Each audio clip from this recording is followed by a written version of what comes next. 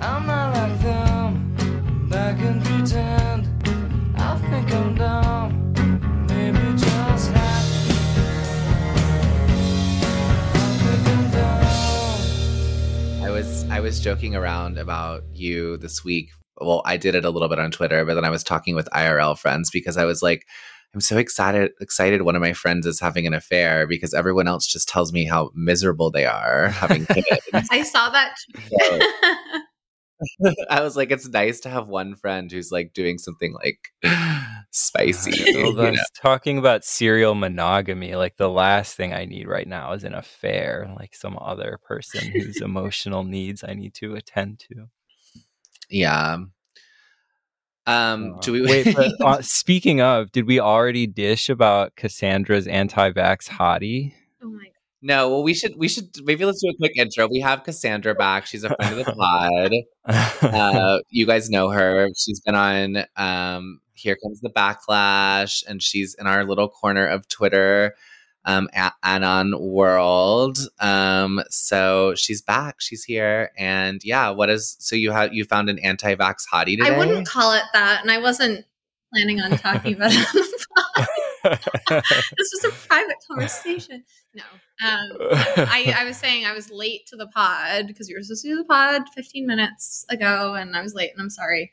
But it's because I was like out in public, and I was editing my poems actually at there's like a local cafe that's like a cafe bar type thing. So it's kind of like a fun spot that people go to like drink, but also work and like whatever. So I was just there sitting outside at the table editing my poems. And this guy came and he asked if I could like watch his dog while he went inside. So I watched his dog. The dog was very cute. I was like loving watching the dog. Classic.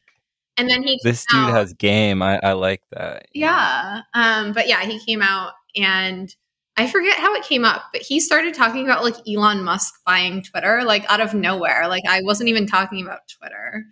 And he was saying like, oh yeah, like I like Twitter better now that Elon Musk has bought it. He was like a normie anti-vax. Like, you know what I mean? Like not like terminally online like us. Like he said that he like has Twitter, but like only lurks. But anyway, I was like, oh yeah, no, I agree. And I was like, oh, I have Twitter. Like I think it's better. And I think what I said was like, I was like, what I like about Elon's Twitter is that I can now spell the word vaccine without getting banned. Because I used to have to spell vaccine with like V, like at symbol, like, you know what I mean? Like I had to like spell it wrong because I was like, oh, I don't want to get banned from Twitter. So I jokingly said that. And then he was like, oh, are you vaccinated? Which I guess was like a fair question to ask because I like brought it up, you know? Yeah. So then I said I wasn't vaccinated. Then he was like, I'm not vaccinated either. We should have babies. And I was like, well, that was a bit of an escalation. Oh, wow. Okay, maybe he is more on our corner of Twitter because that's a thing, looking for anti-vax sperm. Yeah, no, he was like kind of saying it like that, but like sort of half as a joke. But anyway, like I was just like excited to meet a fellow anti-vaxxer. So we had some anti-vax chat. But then, yeah. But so how did he react? The real question is, how did he react when he found out you were a podcast bro? I did say I had to go because I was going on a podcast. I was like, sorry, I'm late to this podcast. And then he was like, oh, and then he was like, he thought it was cool, but he was like, oh, I don't really listen to podcasts, but that's cool. But yeah. Anyway, I don't sounds like a 10. Like for the record, like I think it was just like a nice anti-vax moment. But yeah, it's nice to run into people who feel the same way. I actually am going through something today where a coworker's kid has COVID, and this is the first time anyone in the family has got it. And she's my last coworker wearing a mask. Oh no. And she was telling, her son's 5, and she was telling me how she's quarantined him in his room with an iPad to avoid herself getting COVID. God. I think that's really messed up when it's like, it's your kid. Like your job is to take care of your kid. And instead you're like sacrificing your kid at the altar of like your own paranoia. That's crazy. I know. And I didn't know what to say because I first I made a joke. I was like, well, you're probably going to get it now finally because you're obviously going to hug your kid. And she was like, I'll hug him with a mask. And I was like, the mask isn't going to stop. Oh, that's like child abuse. I mean, the kid must be so scared, especially if the mom like believes it's this like horrible virus or whatever. I know. It was a weird, awkward moment because I was at work and I was like, I can't really do this right now. I can't really have this like battle right now. So, but I have been taking off my lib face with friends. So that's been good. No, it's difficult But that's at work. exciting. Like I think I'm not sure if I was saying this when I was on Pool House's pod. We were talking about like how work in general, you can't really talk about anything. So you're like, everything just has to be super superficial, small talk these days. Because when you're with libs, like so often they will bring up political stuff as small talk because they assume that everyone agrees with them. They assume that if you're not like Brutal. abundantly a chud and you don't have like a gun on the Zoom call, then like you must be a lib. And so like all my lib coworkers will kind of just casually bring up stuff about like COVID or the vaccine or whatever, like on the day that it like became like allowed by the FDA or whatever it was for like babies to get the vax. Like, do you remember that like last spring or whatever, where it was like 8-month-olds can get the vax? Multiple members of my team at work were like, oh my God, I have to leave work early today because I'm so excited. Like, you know, little Julie or whatever, like that's a fake name, but whatever, is like getting her first COVID shot. And I'm like, oh my God, thank God this is on Zoom because I don't have a good poker face. And if it was in real life, I think they would notice that I was like, what the Crazy. Yeah. I know. I had a guy come in a couple months ago and he's like, we're all heading to the anti-abortion protest, right? Like right after work. And I was like, I'm not. And I kind of said to him, I was like, not that I have any anti-abortion sentiments, but it's a little weird to burst in a room full of people and ask people to go to an anti-abortion protest at your job. an assumption that everyone like subscribes to the same like secular religion I as you. know. It was a bold assumption, I thought. I was like, you don't know everyone's beliefs in here. Right. Yeah, Anyway. my when I started my current job, I was living in the UK still. And then I moved to Florida like soon after, like maybe about like a month into the job. And I was like messaging with one of my coworkers saying that I was moving to Florida. And he was like, oh, good luck. Everyone there is a gun-toting Republican who refuses to wear a mask. And I wanted to be like, You're yeah, like- bro, that's like why I'm there. But instead I was like, haha, and just like changed the subject. If it ever happens again, I'm definitely gonna move to the South if they ever try to re-lock down. So The next I psyop. couldn't do another New York level lockdown. I don't think A could do another Chicago level lockdown. I couldn't do another No, we'd be UK one. I gone. was in lockdown for like a year. It was crazy. Wow. Was it as bad in the UK? So it was like worse in some ways and better in others. We were in lockdown for longer and we had COVID restrictions for longer than in the US, in terms of like not being able to leave your house or like see people. Like that went on for way longer in the UK than it did in the US. Like for a long time, even in 2021, we couldn't go to like bars or restaurants or shops. Like the only thing that was open was like essential businesses, so like grocery stores and stuff. And that finally started like phasing into opening up. I want to say in like April 2021, but it wasn't until like the end of July 2021 that everything was like open properly.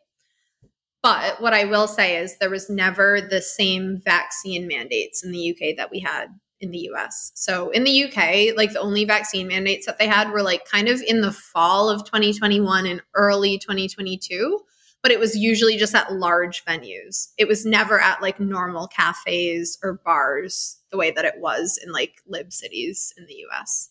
So yeah, swings and roundabouts, but it wasn't great.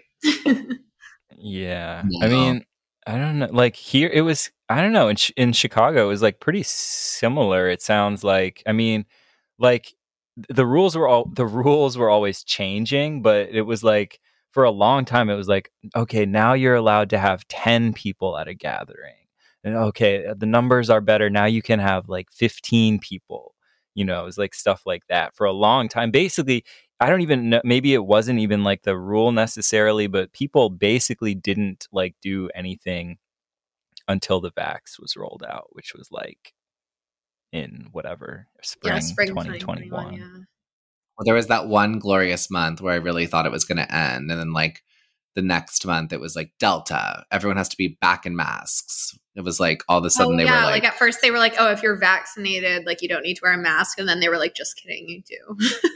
yeah, it changed. So like for 1 month, I was like, woo, let's do it. I was like so excited, you know, and then like it completely. That was my like, red pill moment when the masks came back after Were you not red the pilled vax before that? rollout.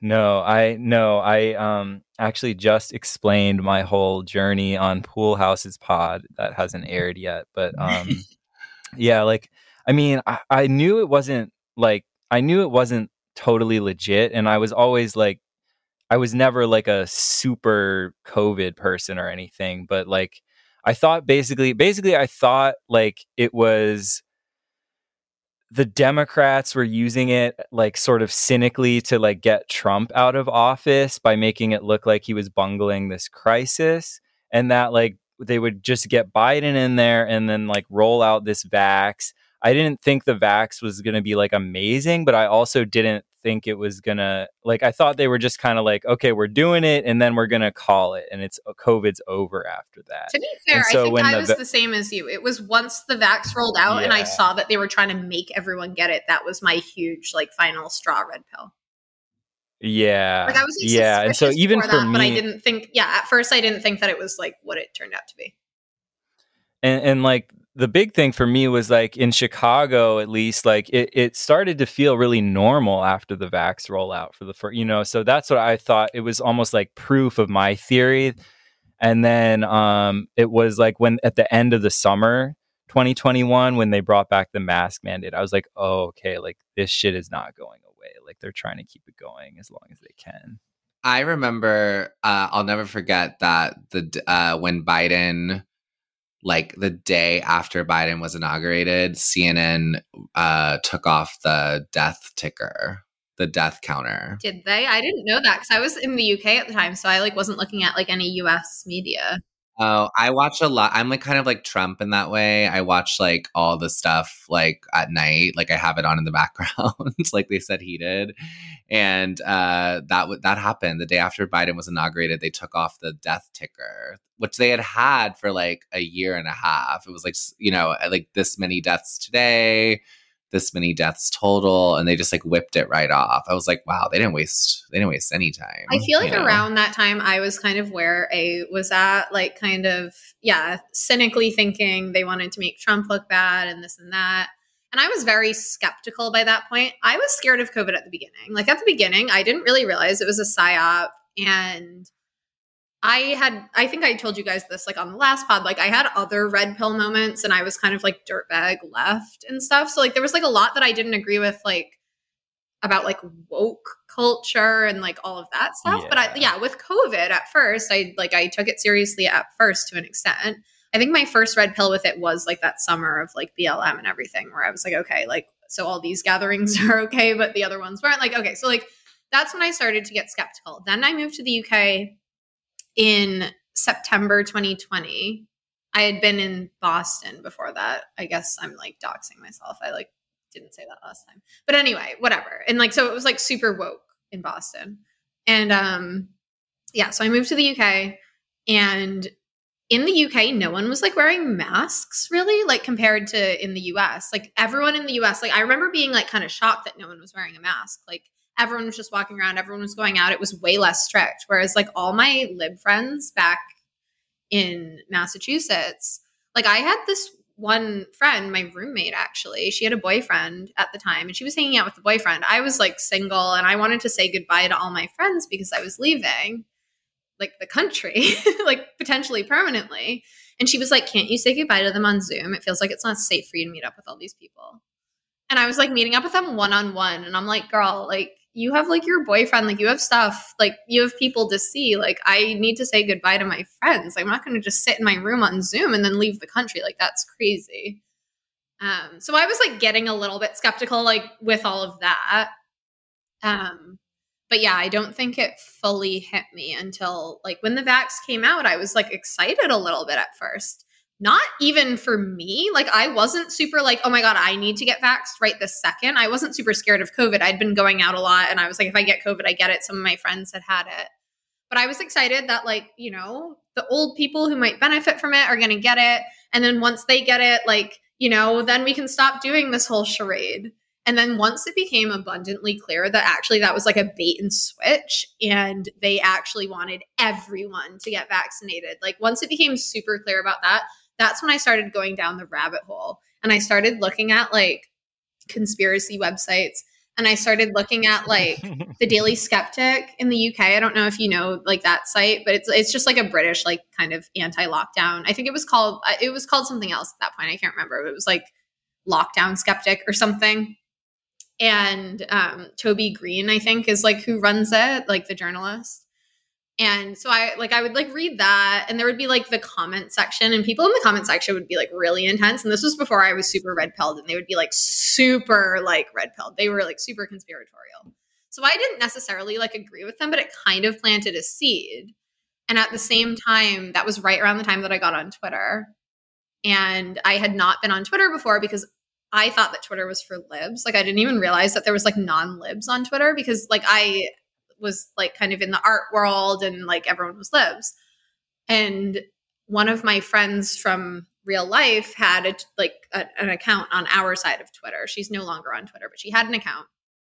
I started following her. And then like that kind of combined with me looking at like these like lockdown skeptic websites made me realize that like a lot of people were also skeptical and I wasn't just being like paranoid and crazy with my thoughts. And then I was like, okay, that kind of gave me permission to like it wasn't like I got radicalized by Twitter because I was already having those thoughts, but it made me realize that I wasn't insane and that like other people were also having those thoughts. And I think that's what gave me pause. And then like in the UK, the vax rollout was slower than it was in the US. So by the time like I wasn't eligible to get the vax until like May or June 2021. Whereas like in the US, like I'm pretty sure it was like March or something. Well, that was the other thing that was weird about it that I remember being very skeptical about. It was like they went from like, so there was this, I'm gay, as everyone knows, although I've been talking about being maybe bi the last week on Twitter, but I'm not, mainly because I don't think a woman would have sex with someone as gay as I am. But I was surprised. Like, I think that's yeah. Like, we'll get into our like sexuality discourse later about like women's preferences, but I think they would.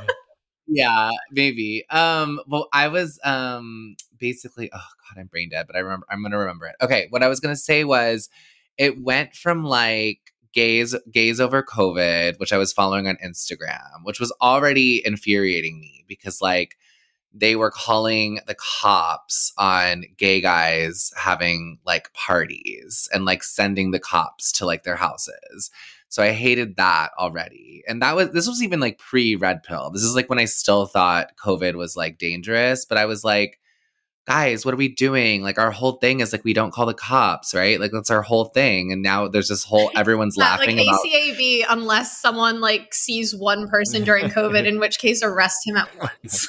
Yeah, arrest them. So I hated that. And then I remember on that site, they were doing all this shaming because of course, like, faggots like cannot control their social media presence. So they were all posting going to get their shots, right? Like in LA and stuff, like all these like influencer guys. And they were just dragging them on gays over COVID, like doxing them. They were like, this person got the vaccine like 3 weeks early. Like jumping the line or whatever. Yeah, I remember that when they were like, oh, celebrities are cutting the line to get vaxxed. Totally. And that's part of the op. That's because it makes it seem like, oh, I gotta do this. Like I gotta get. Yeah, totally. And then like a month later, it was like not enough people are getting it. People who don't want it. And it was so fast. And I remember that was really like the beginning of like my. Was it you that I was talking to about like, I think it was. You were saying that you like first blew up on Twitter because you got in like a fight with like Demois or something. Like I remember being so pissed. I got like red pilled, and then everyone on is it Demois? Is that how you pronounce it? Like they were like, so and so celebrity was unmasked at this gathering, and I was literally like, you guys are fucking narcs. I know. Yeah, I got in a fight with Demois. This is so stupid. Anyway, I know someone who knows Amber Heard. and she posted, Demois was asking for stories about Amber Heard and Johnny Depp, like to make each of them look bad, right? And anyway, this long story short, my friend sits in a story about how she catered like this party for Johnny Depp, and Johnny Depp treated everyone like total shit or whatever, and it sucked. And like Demois was like, I can't put anything like that on there. Like, we're only doing bad Amber Heard stories, but like said that in a DM. And then I put the DMs on my Anon Twitter, and I got like like 300 followers from that, because Demois started like commenting on it, like, where did you get these DMs? Like, who are you? Blah, blah, blah. So I weirdly had like an Amber Heard. I was sort of like on the Amber Heard. I got like kind of like really autistically into that trial, which I know is like really cringe. I'm sad even admitting this, but I got really autistically into that trial.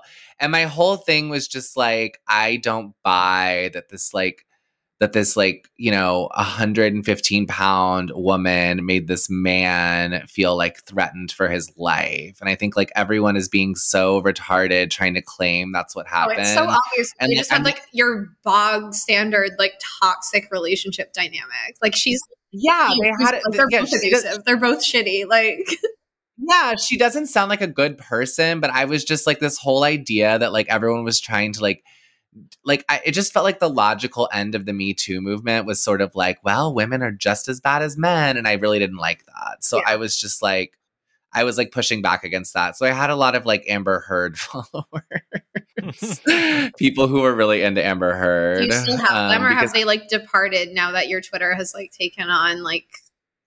I don't know, because I stopped checking after a while. A lot of people did unfollow, but whatever, it's fine. Well, you know, as my identity changed from an Amber Heard supporter to a troll. But I still believe what I thought about Amber Heard, which is like everyone was trying to treat Johnny Depp like he was a battered woman was stupid. So well, I agree with that for what it's worth. But yeah, I hated Demois for like other reasons. Like I was just like there was constant like so-and-so's not vaccinated, so-and-so's like not masked. And at that point I was like already red pilled. But yeah, like I was kind of on my way to getting red pilled. But by the time like the vaccine became available to me, it was like I said, May or June. And by that point, I was already like enough time had elapsed to be super skeptical. Whereas had I been in the US, like, I don't know what would have happened. Like, there's a chance I might have got it because I wasn't like fully red pilled yet. I was a bit skeptical and annoyed, but there was a chance I could have just been like, oh, fuck it. Like, I'll get the shot. All my friends are getting it. Like, you know what I mean? Whereas I honestly didn't even think about it. Like, I mean, I didn't, again, like I wasn't scared. Like I knew COVID wasn't really dangerous for most people unless you're like super old or super sick or whatever. But like I was just like, give me that shit. Let's get back to the bars and whatever. Like let I just want my life. Yeah, and I think that's where a lot of people were at. And I think that there was like a good chance that could have been where I was at had I been in America. But because I was like 2 months behind, I started seeing all the data coming out of America, right? And seeing that like people were still getting COVID and that people were getting myocarditis, like all of this stuff was starting to trickle out by the time my age group was available, like to get the vaccine or eligible, whatever, to get the vaccine in the UK. And then that's when I really went down the rabbit hole. But I had the whole appointment booked. Like I had it booked, and it was only like the day of my vaccine appointment that I made the decision that I was like, fuck this, I'm not getting it. Oh, wow. Yeah. Well, I think that's what was funny about that. We're talking a lot about COVID, but that's fine. This is like thoughts and prayers. No, this is like thoughts and prayers, like original. This is like what we got on to do. It was pretty normal around that time to for people to say things like, I want to wait a couple months and see how it goes. That even amongst libs, that was a pretty normal thing to say. And it was funny how quickly it became like, and I know people whose lives got like totally fucked up. I have a friend who lost her job and was homeless because of the vaccine. She refused to get the mandates. I have another friend whose cousin killed himself because he lost his job. He lost his job because he actually got the vax, but he lost, but there was a paperwork error and they laid him off because they didn't think he'd gotten the vax. And I'm sure Wow. like, yeah, I know it's crazy. And he killed himself. I'm sure there was a lot of other psychological stuff going on, but Right. anyway, I Like, just, the straw that breaks the camel's back. Like COVID literally broke people psychologically. Like they did that. it Oh, did. yeah. That's my point. I know some people who were like so severely, and then I know several people who were so severely they're so severely anxiety ridden and And I hypochondriacs. have friends like that now too, like severe panic Yeah. issues because of COVID. And it's so sad because I'm like, you know, everyone is gonna like die of of something. It's you guys being so stressed about it is like it's not helping anything. But do you want to switch to the mid discourse? Because I actually just pulled it up and we're getting so serious. I know. Are you guys no, I think it's good because that's really Thoughts and Prayers classic was dragging the lockdowns. That's how we started. I feel like it's Do you why guys we want all got on Twitter. So it's like, you know, it's like nice to tip our hats to it, but we can move on. I mean, it's an evergreen topic, and it probably will be for decades. I mean, it's still like the main like op that's I happening. mean, the thing that's funny is like whenever I hang out with people, you guys included, who like I agree with on this, I don't even really want to talk about it. Like we don't talk about it like when we're like DMing or whatever, or like when I'm hanging out with like my anti-vax friends in Florida. Like I'm not like we don't talk about it because we know that we're on the same page. There's no need to talk about it. And like literally, it came up the other night when I was out, and I was like, "Can we just not talk about COVID?" And my friend was like, "Yeah." And I was like, "Okay, good. I don't want to talk about it. So sorry for bringing it up. It's literally just no. I think it's good. It's very on brand. Okay, let's do mid though. Let's bring something funny in, and then maybe we will torture A with talking about Natalie and Caroline at some point. But because I did read most of this book, so anyway, I tweeted. So I want to know I think you have kind of like a different angle on this, Cassandra. But I tweeted. The whole mid discourse is so funny because guess what? Almost everyone's mid, which is a belief I've had for a long time. I'm like, if the 0 through 10 scale really works, like aren't most people like between 4 and 6, like in theory? I don't know. That was just a thought I had. And then I said sexual attraction doesn't even work like that. And I said just talk to a woman. Most women would say Tony Soprano is a 1 on the binary. Okay, wait. Before we get into that, this is like me showing like my own like ignorance. What is what is being a 1 on the binary mean? The binary is the only numeric system that matters, in my opinion. I don't know what it's just a 0 on the binary means you wouldn't. Yes or no. Yeah. Okay. Yeah, it's just yes so or would no. or would not. Okay. Yeah. Yeah, and like I think I don't know where it started. It was definitely like I know like it was definitely like a Red Scare, like right-wing Twitter podcast people. But anyway, it's just like you would or wouldn't. That's all it is. Okay. So I was saying I think Tony Soprano is a would for most women, but I don't know. Maybe I would. Yeah. And I was just saying that I don't think I don't like how well this is like something this also ties into the whole right-wing Twitter guys are gay, because I just think that all of this like rating women in this way, like, oh, she's a 7, so this, or oh, she's a 9, so this, or you don't really want a 10, so this. Like, my problem with it, I mean, it's misogynistic, but my problem with it really isn't that specifically. It's that I think it's a fundamental misunderstanding of how human attraction works. That's my take on it. It's like, that's not how... Like, I don't think people think like, well, I'm a 6, so I'm gonna go find a 6. Like, I think attraction is just more mysterious than that. It's a more... Anyway, you're having a face, Cassandra. So what do you think? No, I totally agree. I mean, first of all, I think that the people who are saying this don't even believe it. I don't think that anyone who's even tweeting this stuff actually like operates that way in their real life. Like, if most of these men in their real life were presented with pretty much any women, like they would be like happy, like, you know. And it's not even just about attraction, it's about everything. Like on Twitter, all these guys are like, oh, like they have all of these like arbitrary rules, like where it's like, oh, she can't have a tattoo, she can't have student loans, she can't have X amount of body count, she can't have this, she can't have that, right? But if you meet someone in real life and you have chemistry and you have feelings for them, you have a crush on them, like none of that stuff matters. And so I feel like people are just like so weirdly like memifying and over intellectualizing something that's like actually, as you said, mysterious, chemical, fundamental. I don't know. I find it very hard to believe that most of these guys, if they met a woman in real life who they liked or were attracted to, who didn't fit this arbitrary criteria, they'd be like, sorry, I'm turning her away, you know?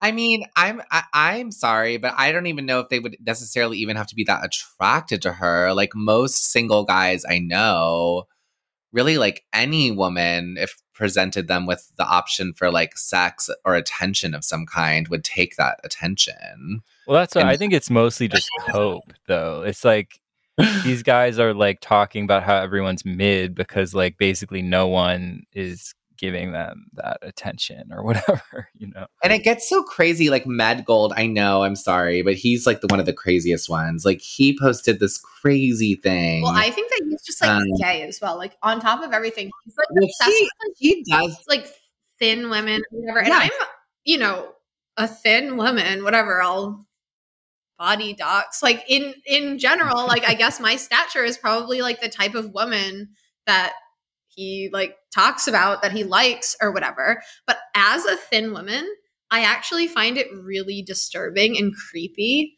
when men on Twitter are like, oh, I love skinny women. I think I actually tweeted this once and some men got mad at me. I tweeted something that was like, I personally prefer to be underweight, but if a man prefers me that way, that's a red flag. You know, I don't want my man to prefer me to be underweight. And there's something that's like slightly homosexual about it. You want me to look like a teenage boy? Like, what's going on here? There is something homosexual about it. This is what he said about this. You guys know her, Yeah. right? Gio Scotty. Oh yeah, dude, And that shit is weird. I'm So so Gio her. I'm Scotty, like so close to like muting her name. I know. So she just so people know, she's this like like perfectly attractive woman. But all these weird right-wing Twitter accounts always post her picture and this to say this is what ancient Greek towel boys looked like. And it's like really funny because the whole thing is like it's like they see a picture of a woman and they like come out and they're like, I am a gay pedophile. Which I just find like basically they're saying like that gay guys like Greek dudes fucked boys because they looked like this girl. Is what they look at this girl, and then yeah. this is what Med Gold wrote. Not every girl was born to be a sex slave. Emily Ratajkowski is. Gio Scotty is not. She's meant to be greeted with a kiss on the forehead, a light smack on the ass, and be surprised with vacations and handbags. Total cutie wife material. You must know the difference. And I have a little something for the listeners. I will not say who sent me this, but a listener, friend of the pod, told me that they catfished Med Gold last year. So they know what he looks like and that he's a total like Guido, like musclehead, like testosterone, like Italian guy. So I heard like people saying that he was like Indian or something. Like, so there's like weird rumors going around about him. Well, I mean, maybe he used a fake picture, but this person catfished him, sent him fake pictures of like the type of woman he would be into, I guess, which is kind of really hard to tell what type of woman he would actually be into. But anyway, she got back like Guido, Italian, like anyway. But okay, so anyway, that's just an example. I don't want to talk about Med Gold, but that's an example of this type of posting about women, which is like only like these types of women are acceptable to me. And it does seem very gay because like there's another whole side of sort of like this type of Twitter that's like the Perry. Again, I like Perry, but it's like his whole side of things, which is like they're always making these jokes about being gay, which I think straight guys like kind of always do to some extent. I do think that's like, I mean, I have seen that in my life, like straight guys making jokes about being gay, but sometimes you're like, there's a little too much truth in it. And that's how I'm starting to feel like sometimes it seems funny and cute. And sometimes it's like there's a little too much truth. And some of these right wing guys are starting to feel like there's a little too much truth. Well, it's like it's kind of couched in this ironic attitude where it's like being alpha is gay, right? Like that's kind of the joke or whatever. Yeah, but I agree with Cassandra that like this whole idea of like women being super thin and they should like lose weight feels kind of gay too, because it's Oh like yeah, what is it like? I mean, Zero HP Lovecraft is always like she could lose some weight, and whatever. It's a meme. I get it. It's a joke. It's a meme. But I feel like that meme ends up bleeding into the discourse in this really weird way, where like that post by Medgold, and I know we're not trying to like go off on Medgold specifically, but it's like he's like, oh yeah, she just gets a little slap on the ass, and then we buy her a bag. Like you literally sound like a gay fashion designer. What's going on here? You don't sound like you're attracted to you her. sound like that is actually a way that like a gay man like would interact with like a girlfriend, Right. and which is like Like she's weird like to a me. And Barbie then doll like that you're dressing up. yeah, like it just like totally. That's like totally a way that gay men and women friends act with each other. And then like I posted this thing too about like I was like the funniest day on Twitter was when all the guys were saying like, I don't know if this was right wing guys or not, but some right wing guys responded and said she is fat when they were calling Kate Upton fat. And I was like, I don't believe you guys for a second. You guys would fuck Kate Upton in a second if you're straight. And if you wouldn't, you're gay. Like if you wouldn't fuck Kate Upton, you're probably gay. You know? I would She's a agree with that, honestly. I mean, that's ridiculous. Or yeah, at least if the reason is because she's fat. yeah, if the reason is because you're like happily married, like A is, I understand. But if you're trying to say like I wouldn't fuck her because she's, No, yeah. and the thing, I'm almost ready for someone to call Sydney Sweeney fat. Like that's coming. oh no, it's just because she is. coming. But like yeah, like Yeah. again, like not to be like weirdly body doxing, but like I am actually like a thin woman. Like I feel like me and Dasha have like a similar body, right? And people say that like Oh, here we go. Cassandra's so skinny, guys. no, but like whatever. Like I've been like anorexic my whole life. It's fine. But it's like I don't want to think that the guys who are attracted to me are gay, so I can like understand that like there's this weird cope there where it's like, oh no, actually this is the ideal female body type, and for me like I prefer to be thinner, but yeah, it's super weird when guys express that preference. Like I'm like, and if you like me, like sure, I want you to like how I look, but I don't know. It's super weird when a guy is like, I want a girl to be anorexic. There was this guy that I knew when I lived in the UK years ago, and his girlfriend was like super anorexic. Like she looked like she was on death's door, this girl. She was so skinny. And he would brag. Dead girl aesthetic. That's a new Zoomer thing, by He the was way. into that. But this was like, he was like a pioneer because like this was like 10 years ago. But yeah, he would be like, oh yeah, she like eats like one apple a day. Like she never eats. It's so hot. Oh my. Yeah. And it's like, okay, your girlfriend's like literally going to die, but like, okay. Yeah, I don't know. It's just the whole mid discourse seems tied in with this right wing guys are possibly gay. But yeah, my take is just that like most people are mid, and the people. But here's one thing I do agree with. I heard Otessa Moshfegh speak once, one of my favorite writers, and she was saying that like it was really funny because like the interviewer was like clearly like a woke like scold, and she's like not a woke scold at all. Like you can tell she has like deviant opinions like we do, but she's like no, but everyone understands when like someone is attractive. And he's like, well yeah, but it's like it's all like cultural references and blah blah blah. But she's like, yeah, but she's like, come on, like we understand. Like she's like, everyone, people can look at someone and think that person's an attractive person. Right. And Is I it all kind of cultural references? Like I feel like it's mostly biological at the end of the day. yeah, there's like people who get like and like I've seen it in my life. Like I've seen like really beautiful women, like Cassandra, you're gorgeous. And I've seen people react. I've seen people react to beautiful women, and it's like it is obvious when that's happening. It's not like this big secret. But the whole mid discourse does seem like a cope mostly. Yeah, and I think also this is not the same thing, but it's kind of a jumping off point. We were talking about it like in our chat earlier, but like I think that there's such a fundamental misunderstanding of like the opposite sex, like when it comes to the gender discourse that happens on Twitter. Like you're both talking past each other in so many fundamental ways. And as a woman, and my friend, one of my Twitter friends, She actually just got her original account back. I was gonna like name drop her, but I'm like, I can't remember. It's like Nuts69. She like finally got her account back. But anyway, she and I were like DMing earlier, and she was saying that like men, like, you know, that like, what's his name? Like Noisy or Noise, that annoying guy with like the Viper sunglasses and the William Shakespeare like profile pic. Yeah, Always yeah. like tweeting about like TikToks and like dating discourse and whatever. Like all of these men, he's just one example, but like they're always tweeting about how like women are so picky, women have these like crazy standards and it's so hard for men out there and like whatever.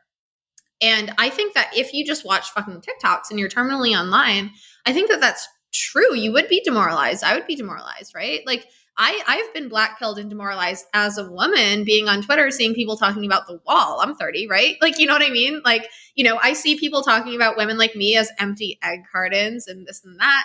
And like, you know, none of this bears out in real life. When I'm out in the world in real life, none of this feels accurate. But if I were just on Twitter and I wasn't interacting with people in real life, I would be blackpilled as fuck. I'd be like, okay, I guess my life's over, right? So I can totally understand why men kind of go down a rabbit hole as well and see the way that women talk about men on Twitter or on TikTok or whatever and think, oh, wow, like I might as well give up. Women have really high standards and like, you know, this and that. Like women have these, whatever. But anyway, the point is what my friend was saying was that it's like, it's a manifestation ritual in a way. Like these women don't actually have those standards. They're saying that they have these standards. It's this weird performance that they're doing on TikTok. But in real life, it's like the fucking opposite. Like the other day, I had like tweeted about this and Q, like you had commented on it. Like someone was saying like, oh yeah, my friend, he's like 5'7". And I agree with this, by the way. I agree with this part. If you put that you're 5'7" on a dating app, women will swipe, you know, right less than they would if you were taller, right? Because on a dating app, everything's quantifiable. So you don't have the attraction, the chemistry, the charisma or the riz, as the Zoomers would call it, that you would experience in real life. So I get that on a dating app, if a man is shorter, that's like a disadvantage for him. So anyway, this guy was saying that like his friend who's 5'7" put that he was 5'9" on Hinge and then started getting way more matches. Okay, fine. I believe that. That part's understandable. But then he was saying that none of the women that met up with him knew that he wasn't actually 5'9", and that like women can't tell what height is. And like, you know, men, like it was kind of like, okay, men, like you can just lie about your height because women can't tell. And I was like, okay, wait, hold up a second here. Okay, fine. I'll give it to you. If a woman is like 5 foot, 5'2", like whatever, like, yeah, probably she can't tell because men are just like tall compared to her. But if a woman is like close in height to that guy, you can absolutely fucking tell. I'm 5'7", so I'm like on the taller side of average for a woman. And I've been out with guys who have put that they are 5'9", and they are not 5'9". They're 5'7". I meet up with them in person and we are the exact same height. But I've never said, oh no, you're like, why did you lie about your height? Because it's like at the end of the day, it's superficial. It's weird. I don't care. I'm not going to embarrass this guy. And if I like him as a person, like why would I like try to humiliate him about his height? And even if I don't like him as a person, it's like, well, we just won't go out again. I'm not going to make a weird comment about your height. So anyway, the point is, yeah, it's also just like a trope too, like, right? You're almost like supposed to kind of lie about your height if you're a guy. Yeah, there's that too. That yeah, you just expect that men are going to lie about their height. But the thing that I thought was weird was that it was like, oh, women can't tell. And it's like, no, honey, like they can tell. They're just like being nice because women are socially conditioned to like be nice and not like offend people. And like even when women are like rejecting people, like they always do it in like a fucking roundabout way. I mean, I can't speak for all women, but at least for me and most of the women that I know, it's like women don't like rejecting people. They're scared of rejecting people. They don't want to anger people. They don't want to upset people. They don't want to offend people. So like whenever I'm rejecting someone, it's in this very roundabout way. It's never just like, oh no, you're too short for me and I don't want to date you. And like that, for me, like I don't even care about height personally. And I think that's another thing. I'm going down so many rabbit holes, I'm sorry. But like another thing that I was thinking about with the mid discourse and the attraction discourse is for so many women, like looks are like not even close to being the most important thing. And it's this weird manosphere, like looks maxing idea that's really bizarre. Women go for charisma. women go for interesting guys. Women go for funny guys, goofy guys. Like, sure, like, I guess, yeah, if you're like heinous looking in some way, maybe that's a problem. But I think if you're even just remotely average, like, you're going to do fine. You just need to have a good personality. Have you Yeah, ever I mean, dated someone shorter than you? Have I dated someone shorter than me? Yeah. Oh yeah, yeah. I've dated multiple guys. I've like, I'm a broad church of like, I don't care. Like, I've had a boyfriend who was a foot taller than me. I've dated guys who are like 2 inches shorter than me. Like, yeah, I don't care. All right. There you go. Here we go, guys. Take the white pill on this one. Yeah, no, yeah, it's funny I do think that men, I mean, I feel like as being a gay, like I've kind of gotten to observe like both spheres. It's not so true now. Now in my 30s, men and women have a much better understanding of each other. But in my 20s, it was very funny to observe like how, like, I remember like guys in my 20s would be like, oh my God, I'm going to make up a total like random name that not someone I know, but like, oh my God, Abigail's so hot. You like got to help me get with Abigail. Like, you know, like I really, really like her. And I'm like, dude, like even you, and I would like say this to them and they would get like mad sometimes. I would be like, dude, even you coming to me like this desperate is going to make Abigail not attracted to you. You know what I mean? Like, because you're already entering this situation with this like desperate, like, Thirsty. you know, like, yeah. And it's like, that's not going to be attractive to, I think, And any I think woman. that women You know what I like mean? it better when it happens organically. Like, I think often, Yeah. like, if a guy comes to them and he's like, I'm obsessed with you, like, whether it's like I want to fuck you or I'm in love with you or like any of it, I think that that's off-putting to a woman. I think that if a woman gets to know a guy organically and kind of feels safe and thinks that it's happening organically, but it has this like sexual tension and this chemistry, like, that's what's hot about it, rather than a guy who's just like prostrating himself for you immediately. Yeah, it's emasculating. Well, I think for like men and women to some extent, like want someone who's like, I don't know, like has their own life and, you know, I don't know, like just has shit going on, places to be, whatever interest, projects you're working on or whatever, just like something where it's not goals. like, yeah. That they're not like your that's main kind interest, or that dating's not their main interest. yes, exactly. And also, I think So, part of yeah. the problem as well is like, if you feel like a guy is casting the net wide, which obviously he is, and I don't disparage that. It's kind of like essential, I guess, to like just the dating game these days. But like knowing that you are just like one of the many people that he's messaging, well, it doesn't feel special. And I think that that's where a lot of men go wrong on like dating apps, for example. If they're messaging you and it's just like, you can tell that it's like a cut and paste message because they're trying to maximize like their amount of like responses, well, that's not going to like entice a woman to message you back, because women want to feel special. They want to feel like you were saying something about them specifically, not just like about women in general. Yeah. Hey, sup. Yeah, I feel all that. I think that's all. Do you have anything you want to add, about the mid discourse? I don't really have anything specific to say. I just always thought the manosphere type discourse, since like back in the day with like the game or whatever it was, it's just kind of corny and like cope basically. Yeah. And yeah, I've seen like super like not very attractive dudes with a lot of charisma, or you know, even just like funny, like Cassandra said, like as long as you have something going for you and like can kind of create a little energy in a conversation or something, you know, you got a shot. Y'all should listen. Y'all incels out there, I know there's some of you, should listen to because he's one of the most consistently dated people I know. Good. You gotta listen. You gotta listen. That's the key. Good listener. Yeah, good listener. Oh, yeah. That sounds so hard. Yeah. Tell me more about that. Yeah, you're truly one of my friends that is a serial monogamist. Okay, I'm looking at our docket suggestions. Do we do you want to talk about LGBT Nazis, or do you want us to go into Natalie and Caroline? I don't even know what that means. I don't know what it means but either. I'm intrigued. Oh, you sent us the thing about how like that event venue was like trembling in their boots about being canceled by. Oh yeah, like the queer art mafia. Yeah, we could do queer art mafia before we do finish out with Natalie and Caroline. Yeah.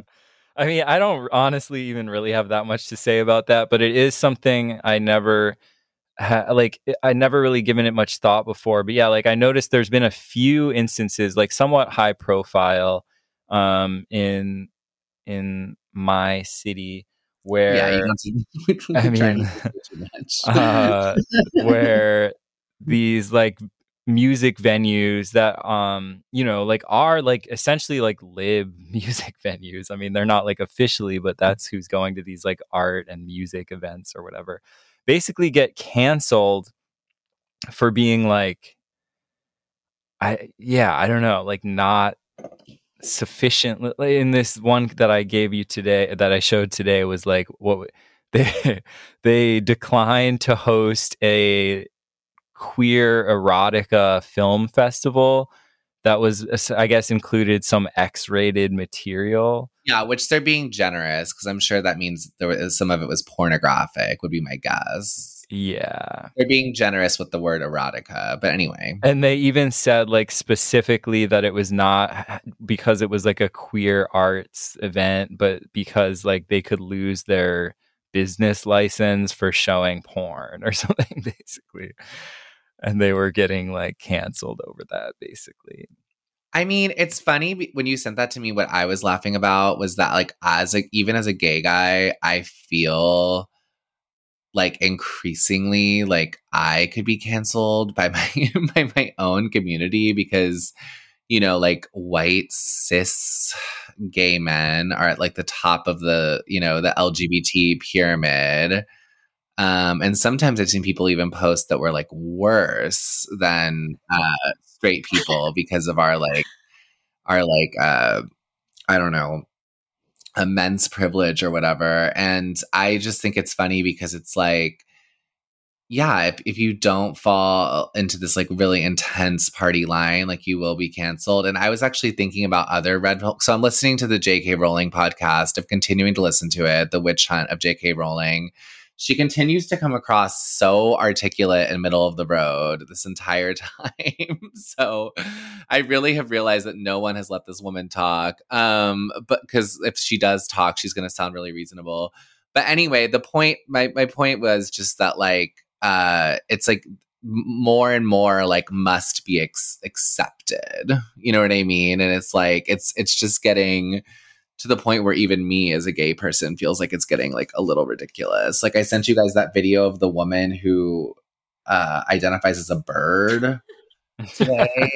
And it was like, it's like so much. It's like, what does that even mean? And it's like, it's just getting. My dad has been saying this whole time. Like my boomer dad, who's like not online at all and doesn't understand any of this. And he's a Democrat. He's not a conservative. But he's like, what's next? Trans species? He's like, mark my words. Like people are going to be transitioning into like animals. And I mean, I didn't send him. My parents also don't like buy the trans kind of situation, and despite hook, line, and sinker falling for every single other psyop, it's kind of interesting.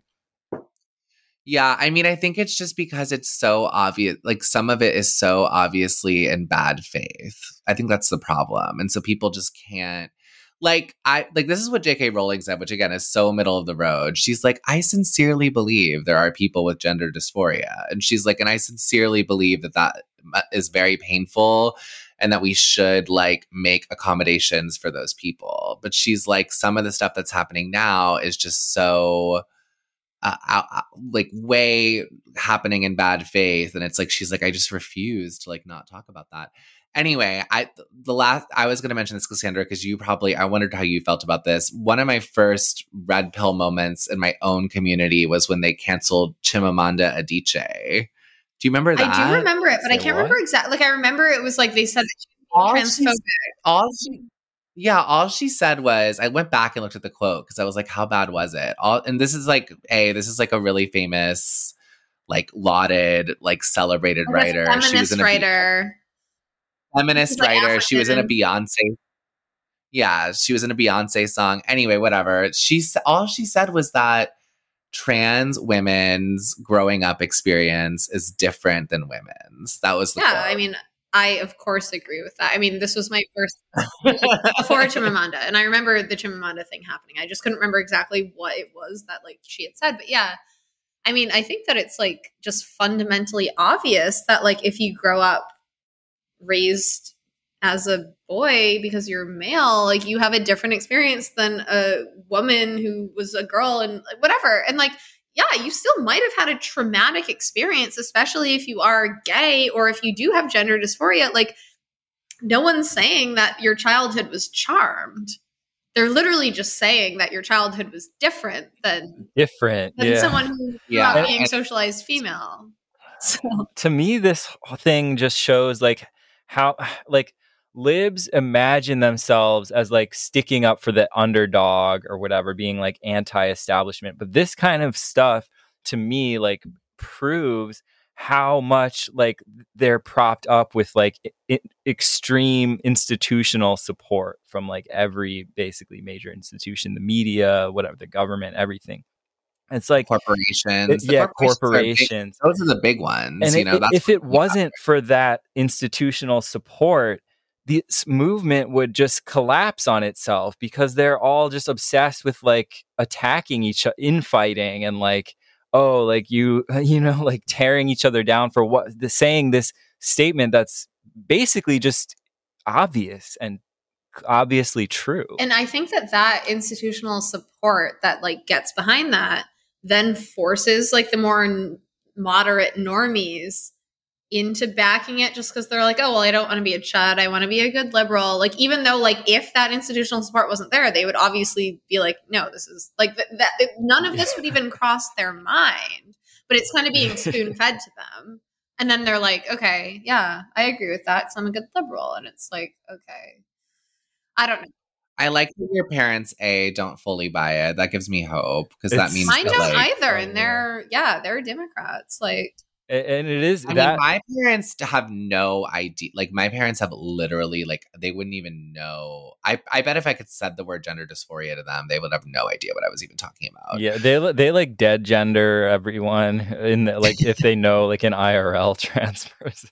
The only thing not even like conscious. They're not like trying to do it to be mean or something. They just like that's. I feel like my they don't parents get it. Were fine with it, like how it used to be. Like when there was like genuine, you know, it was rare and it was like genuine transsexuals who actually got like physical sex changes, which I'm not even advocating that should happen, by the way. That's a whole different rabbit hole. But like when that would happen, when it would be like this once in a blue moon thing where someone would actually get like a physical sex change and whatever. I think that my dad and his partner like respected that. But nowadays with like all like the crazy like pronouns and shit, like that's where they draw the line. Yeah. Like I think they understood it like back then, but now that it's become so saturated with all this other stuff, that's where they're like, oh no, we don't believe that. Yeah, the DID thing mixed into is weird. Like the bird woman was like talking about how she has DID and like all her different personalities in her head. And I'm like, this is bad. Like, this is bad that TikTok is making all these young people think they have multiple personality disorders, which has essentially been like disproven as like a real thing, you know? I mean, it sounds cool. Like, I like the idea. Like, I wish that like, it sounds like fantastical. It's like the flat earth stuff. Like, I love thinking about like weird stuff. It'd be cool if there were like two people in my head, but like there's not, you know? Like, I know there's not. So I don't know. All right. Do you want to try to, can we try to explain Caroline and Natalie and then I talk about the book, give a short book review? Are you into that, Cassandra? I'm into it. Yeah. I mean, I haven't Hey, read the book. will you put up with it, Yeah, A? yeah, no, but you have to do it like explain it to a 5-year-old, but it's But like it's fine explain too it to a because we don't straight know if the guy. listeners like know. So like we have to explain it Yeah. regardless. So Yeah. Okay, so actually, I will just give the briefest. I won't even say why I was in Chicago, but the last time I was with a lot of people when this story hit. I'll just say that. And so it was fun to talk about with them because I was thinking back. I was like, who were the people that I was with when this happened? Anyway, here's the story. The story is that there's this woman, Caroline Calloway, and she was like an influencer, okay? Like an Instagram influencer. And she ended up getting this book deal to write this book about her time it wasn't Cambridge. What's the other one? no, it was Cambridge. It The was other one. Cambridge. Oh, it was Yeah. Cambridge. She got a book deal to write about Cambridge. And her book was going to be called And It Was Like And we sort were of the like, way that girls. And we sorry were for being, like, the yeah. Caroline Calloway editor here. Like for some reason, I know everything about her. Fact No, I know. checker. Yeah, I know a lot about it too, but I messed that up. But yeah, so and then her book deal mysteriously imploded. So this was sort of like an influencer crossover with literary community story because she got paid $375,000 to this book deal, Wow. which is yeah. a huge advance. What is it? Just like a memoir type deal? It was or- like a YA novel, Oh, okay. but Wasn't like it was a novel? I huge thought it was advance. supposed to be like about her, right? I think it Auto was supposed to be. I fiction? think it was supposed to be like auto fiction Okay. or whatever. But anyway, Autofiction, memoir, just whatever. Yeah. yeah, just so you know, the average advance, at least a couple years ago in the US, was like $7,000. So $375,000 is a lot of money for like for a And writing especially piece. someone who's never written a book before. So like there's Who's no never guarantee written that she's before. even going to be able to deliver. Right. So in the publishing world, it was a big deal, and so then she tried to do this wellness, like basically touring wellness like retreat thing where she was going to go to different cities. What was she calling them? Retreat's not the right Oh word. my God, I can't remember. Like conferences. Anyway, it was Was going to this be part like of like hawking the book or whatever? no, this was like after the book imploded. She was trying to do like a new okay. like grift, and her Like new grift recover, was yeah. like, I'm gonna go around and meet up with these girls, and we're gonna like make flower crowns and talk about like art, and like we're gonna drink out of mason jars and like eat salads or Yeah, whatever. she was charging But what, like $600 for like nothing. Like to just like yeah, she was charging a lot of money. Like a lot of people were paying a lot of money to like go to these things. So to then like parasocially hang out with her.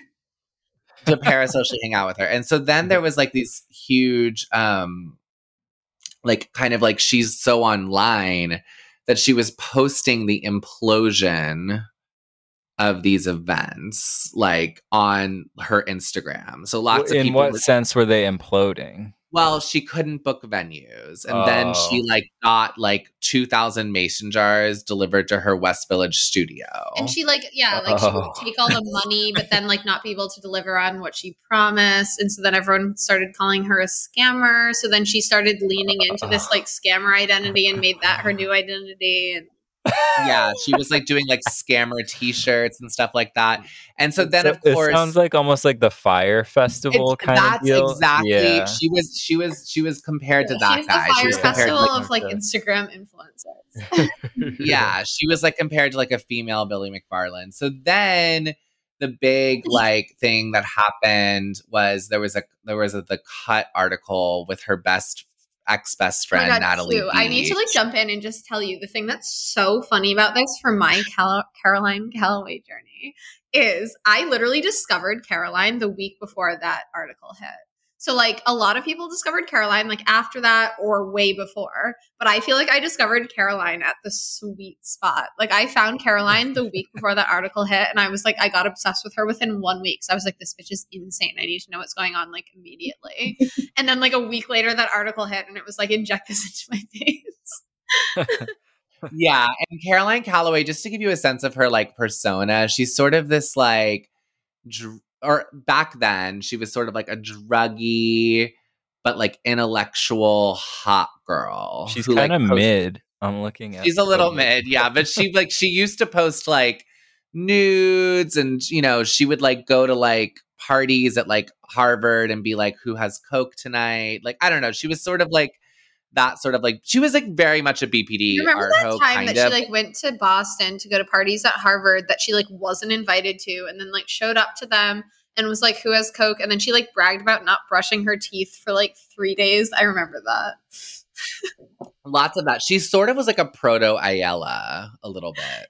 I can see that. Anyway, Yeah. so then the article came out, and Natalie Beach sort of like painted this picture of her friendship with her, and she was sort of like, Natalie was the beta and Caroline was the alpha. So it was like a very classic alpha beta female friendship. And Natalie claimed that she had been writing Caroline's Instagram captions, and she had written a lot of her book proposal. And so it actually got really like a lot of traction, and the article went viral. And then the Red Scare Girls, in a really, really bitchy way, had Caroline Calloway on their show, but they were really mean to her, actually. Oh, It was a live show as well. So they had Caroline It was a live show, they were all, yeah. like, So it was drunk really on stage. chaotic. Like Caroline was like wasted on stage, if I recall. Yeah, and Anna and Dasha were so mean to her. And it was like a really awkward scene. And basically when what did happened? that happen? That was like 2007. No, Yeah, 2019. it was 2019. It was like It was right I before know. COVID. I was about to say, like, how crazy is that to think that was like 6 months before COVID? It feels like it was like an eternity ago. Yeah, it was like 6 months before COVID. So that article went viral, and it was this whole thing, and lots of like mainly gay guys and women like talking about it, because it was very much this like very standard like alpha beta, like intense sort of like homosocial friendship element. And in my opinion, Natalie came across in the article really poorly, like because she kind of blames Caroline for like all this like dumb shit that's like her fault. Like, her own I don't know. insecurities about herself. And Yeah, she was like, men always treated Caroline, and talking about women posting their L's. She posted so many L's in that article. Like this bartender was hitting on Caroline, and Caroline like left to go back to their like Airbnb in Amsterdam, and then she tried to hit on the bartender, and the bartender was like, we could like fuck in the bathroom. And I was like, why do you put that in an article? Like such a mortifying moment, you know? Anyway, so that's what happened. So now the reason this is getting brought up is now Natalie has a book coming which out. is really so funny it's because all it's like, Caroline was the one who was supposed to have a book. Caroline still does not have a book, and now Natalie has a book. That's kind of And now Wow. Natalie has a book, and she wrote all these essays, and the essays are just still really bad. I've read a bunch of them. but like that is in like Um, badly written. They're poorly written, and like, she still just comes across as so just like, it's like a female cuck, you know what I mean? Like it's like she can't get out of her own like victim like mentality of like constantly painting herself as the victim. Like the whole first essay is about how she couldn't fit into Abercrombie jeans in high school, and like all the other girls made fun of her because she had a big butt. And I was like, why? Like, you have to get over this stuff. Like, you have to accept that this happened and like move on with your life, girl. So she does all that, and I thought it was interesting because lots of people are Abercrombie posting. She goes into the whole history of like Abercrombie being like racist or whatever they're trying to claim now. And Abercrombie's and like then so she's- lame now that they're like disavowing all that. It's like I went on the Abercrombie website. All their clothes are so boring now. I know they're doing plus sizes now. It would have been actually. It's weird because with like everything going on, like with Brandy Melville and stuff, if Abercrombie came back with their like thin white people aesthetic right now, it would probably blow up in a weird corner of the world. Agree. I actually got my graduation dress for my MFA from Abercrombie like last summer, like so randomly, like I not for any reason, not for any aesthetic. I literally just was like looking for a specific type of dress, and I found it at Abercrombie. But yeah, like when I went on their site, I was like, none of this is the original Abercrombie. Like it was so different. All right, I'll read some of the quotes I highlighted, and then we can kind of move on. But I love that for you. She posted. Oh, here's some of the things that made me think she was really lame. She wrote, "I couldn't play this music during store hours, so usually I would play To Pimp a Butterfly or the cast recording from the Buffy musical episode Oh. at her pencil store she worked at." Um, she wrote about having anxiety about 1,000 interlocking catastrophes, emaciated polar bears, and caged children, and millionaires celebrating the end of healthcare. I don't know what that's about. It's very lib. It's very Sounds lib. like trying to like just seed in like every possible lib opinion. Just cover all the bases. Like emaciated. They She could wear tried Abercrombie. she tried to save this woman from an abusive relationship, I guess, or a relationship she perceived as abusive through her apartment wall. And the woman texted her, "Adults have disagreements. We will keep the doors down. My relationship with my husband is none of your business." Just to give you a sense of the type of person she is. She's really writing about that as if like that woman was in the wrong for saying that and she should have like left her husband, or like Yeah. It was sort of like I was trying to save this woman from this horrible marriage or whatever, but like I couldn't. She wrote this whole essay which was really weird about being an abortion clinic, like walker inner. What do they call those people? Escort.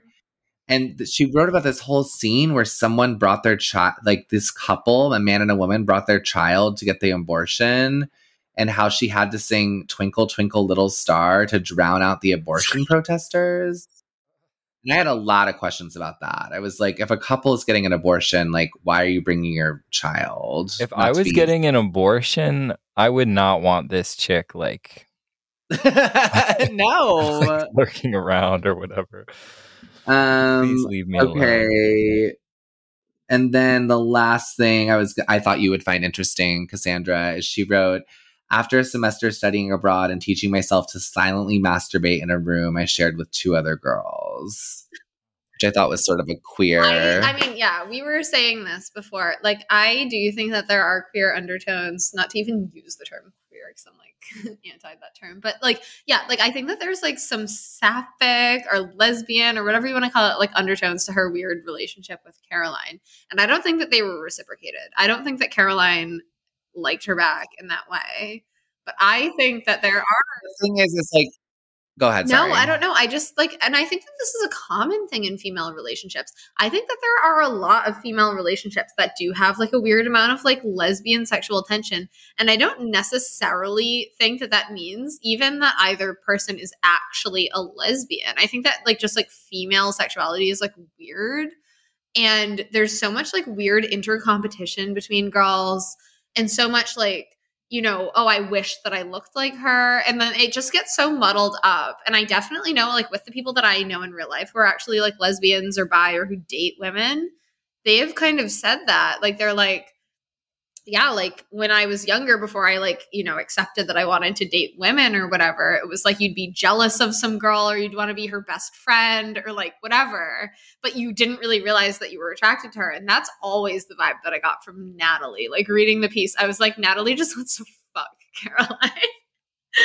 She does, or she wants to be her, which is like, which she can be wants to, very like, wear her skin, but also fuck her. Yeah, I do think it is so funny. And I think women in their friendships are way more competitive than men, in my personal opinion. I love stories about competitive femininity. And this was definitely a story about competitive femininity. And I thought it was funny because it was ultimately about writing.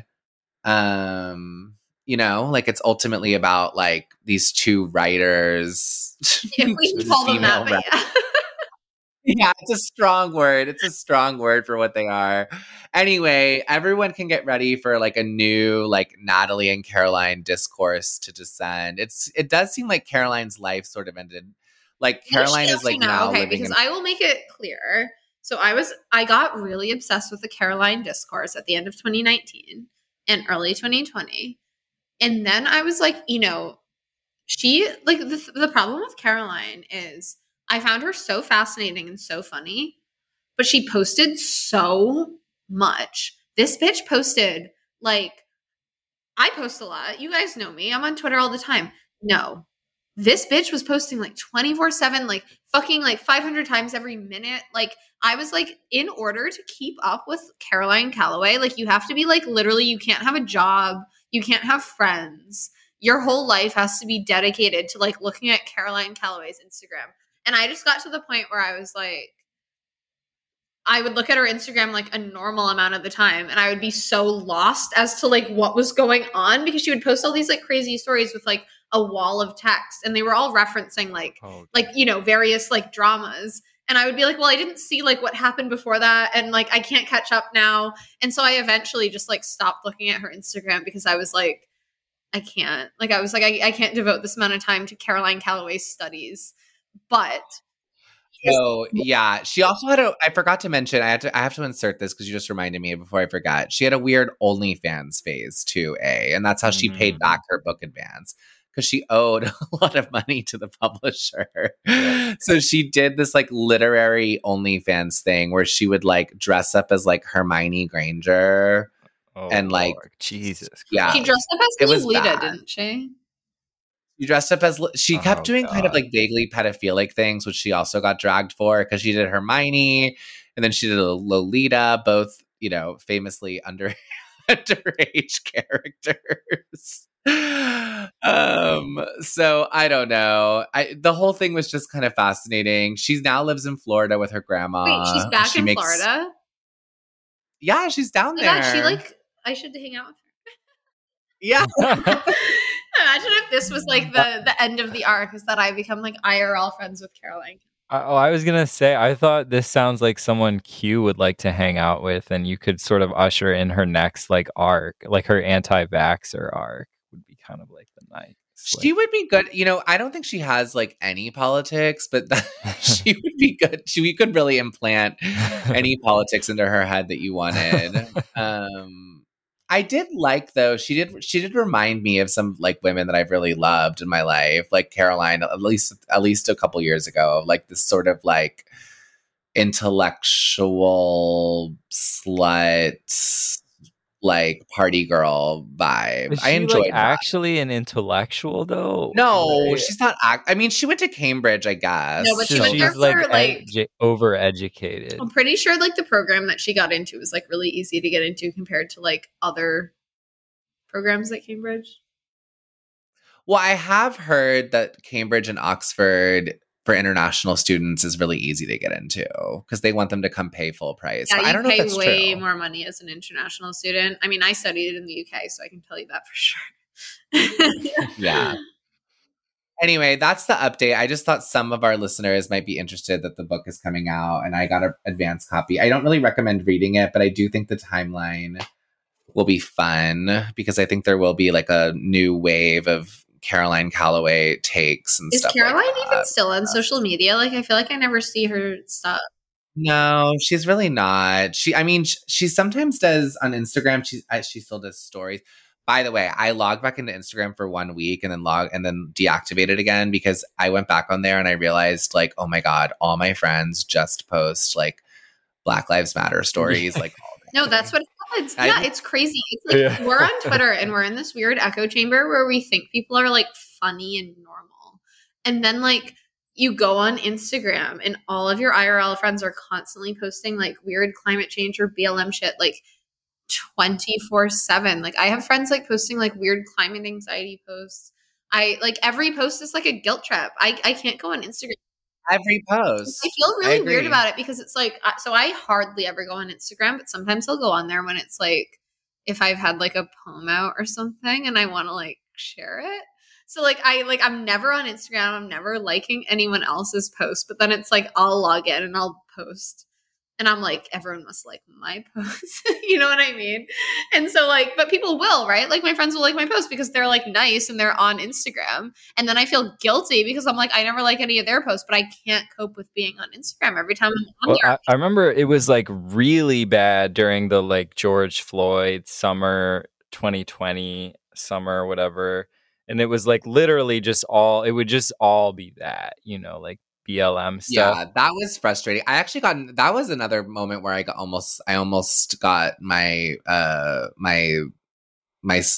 guess my not lib orthodoxy opinions. I almost got in trouble with some friends because I was like, guys, I don't think these riots are good. I was like, I don't think it's actually helping Black people. But what It's about like, the Black Square? That was good. oh, that was funny. No, Yeah. I got That in was trouble during that time because I posted an Instagram story that like didn't have to do with Black Lives Matter. It wasn't even on the grid. Yeah, you got in. You totally got Yeah. in trouble. Everyone got in trouble if you posted anything that wasn't. Yeah, I that. posted like Well, a that's photo what- of me and my boyfriend at the time wearing like a funny t-shirt that we had like made. Like we made like a funny t-shirt and it was really funny. And anyway, we like posted it. And then like his friend who was like super lib posted a story like immediately after. And it was like sub Instagramming us, like subtweeting, but on Instagram. And it was like, if you're posting like selfies of you and your partner instead of posting like Black Lives Matter, then like you're taking up valuable real estate on the internet. And then I remember the black squares thing went from like everyone has to do the black square, and then it was like, actually, you're fucking up activists by posting the black square. That It was my like so. favorite arc ever. That it was like it imploded on itself within 24 hours. But And what I said was like, I was like arguing with a friend about it at the time because I was like, I actually saw this video of this Black woman like crying on her street because her street is fucking destroyed. And she was like, I have to walk my fucking kid to school tomorrow. There's fucking glass everywhere. Like, shit is on fire. Like, I don't want to walk my kid through this shit. Like, go. She was like telling these protesters, strong word for them. She was like, go the fuck home. Like, I live on this block. Like, I don't want to walk my kid through this shit to go to school. Like, this is not helping anyone. And I was like pointing that out to people, and people were like so mad at me. They were like, riots are the voice of the oppressed, like blah, blah, blah. And I'm like, so we're supposed to just like let these people like burn down like all these cities? 37 people died, 38 people. I mean, it was bad, And I'm like, who is this helping? I don't think it helped anyone, really. Remember that the canary in the coal mine with like sort of a return to like normal post BLM summer was like when the thirst traps started coming back. That was like the first thing. I was like, all right, we're back. I remember seeing that on like the Red Scare subreddit. I don't use Reddit. I'm not a Redditor, but I remember like looking at the Red Scare subreddit like during that time just to see like what are they saying about all of this? Like I don't know. So I remember looking at it. And I remember seeing someone being like, look, I lost some weight.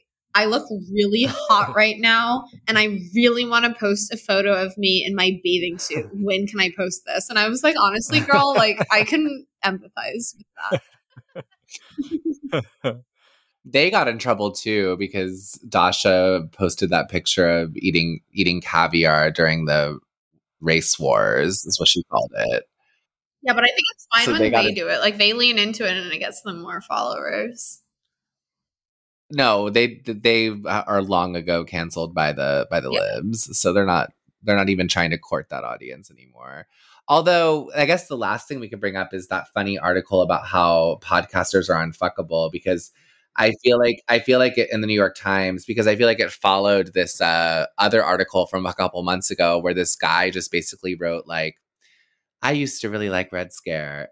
And now when I walk my dog, I just don't even bring my phone and I don't listen to Red Scare and I'm at peace. That was like the whole article. And it feels like this weird like series of articles the New York Times is doing that's like podcasts are bad. Well, because it's also, I think that it's also adjacent to the thing that it's like, Red Scare used to be associated with like the dirtbag left, like years ago.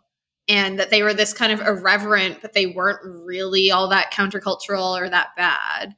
And now that they've kind of drifted a little bit further to the right, people are like, oh, now they're radicalized, they're culture warriors, they're conspiracy theorists, whatever. And it's the same way that like people like Glenn Greenwald or like anyone who like questions the orthodoxy gets treated.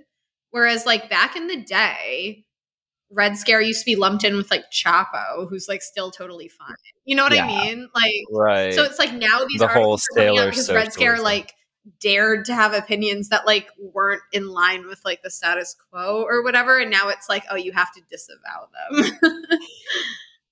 Totally. But this newest article basically was like, no women want to date podcast bros. Which seemed like a funny New York Times psyop. And I guess as a podcast bro, I don't really care. I'm in a long-term relationship. And I'm not trying to date women either. Or me. I like that am. it was targeted at women, though. I thought was funny. And like, I guess maybe women are like the only people who read the New York Times. I'm not sure, but It almost reminds me of, do you remember all those like TikTok memes that were going around? I don't have TikTok, but I remember seeing them like on Twitter during like the vaccine, where it was like women being like, I'm on Tinder, like, or Hinge or whatever, like trying to convince guys to get the vaccine to go on dates with me. Like, do you remember that? Oh, I don't know. It God. just Thankfully reminds me of not, that but- psyop. Like, it's like women won't date you if you like podcasts. Women won't date you if you have a podcast. Women won't date you if you don't have the vaccine. And it's like, I mean, sure, I'm sure there are tons of liberal brainwashed women who agree with that, but it's like, where's this coming from? It just, yeah. And I think it God, was also targeting workers two make- women to like make it like, yeah, no, like actually it's like cringe if you like date a guy who has a podcast. Oh, absolutely, because women are so like, I don't know, like, yeah, they will read something like that and they'll be like, oh shit, I liked a guy who had a podcast. Fuck, like that's not cool. I need to, women like love to just like go with the crowd. Not to mention, I just think it's fun. I thought the article was funny too, because I feel like some of the biggest podcasts right now are actually run by women. Like Call Her Daddy is like huge. Red Scare, obviously. Red Scare, obviously. There's lots of podcasts being run by women that people fucking love. So it's funny to me too, like this idea that podcasting is like a bro medium. But whatever. Yeah, that feels like I a don't know. psyop to me. It definitely does. Guys, I am losing steam. Can we wrap it up a little bit? Is that okay? We hit an hour and a half. Yeah. Yeah. Do you have any closing thoughts? And do you have any prayers? closing? Give them your @, Cassandra. Yeah, my @is truth_enjoyer. Yeah, I feel like I haven't been on great form on this podcast either, but No, you did great. I loved it. I don't know. Oh yeah, for sure. I've had a And chaotic yeah, week. I like didn't have time to like think like discoursey thoughts, so I just jumped in. I thought you did great. Our mid discourse is going to light the internet on fire. I'm Your pretty sure. your first thoughts and prayers appearance remains to this day our top listen. Really? That's flattering to know. You have loyal followers, Cassandra, for That's sure. good. The mountain. I don't know. Hill. I feel like ultimately I'm gonna have to do my own podcast, but I don't think it will be like a regular thing. But I feel like, once in a while, I would like to just do like a once in a while podcast. You got to do that. All of us have to. You should do like a dating advice for incels slash kind of like that's like the Red Scare, like where they like do the love line. Like send me funny. some questions and I'll give you Cassandra advice, which might be terrible advice because I'm a chaotic, unmarried e-girl, but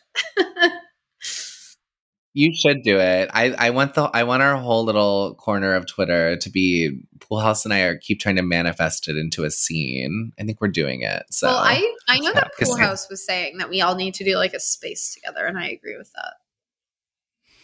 Yeah, we should I've never do that done a soon. space. I That'd don't be even know fun. what a space is, but like I want to do it.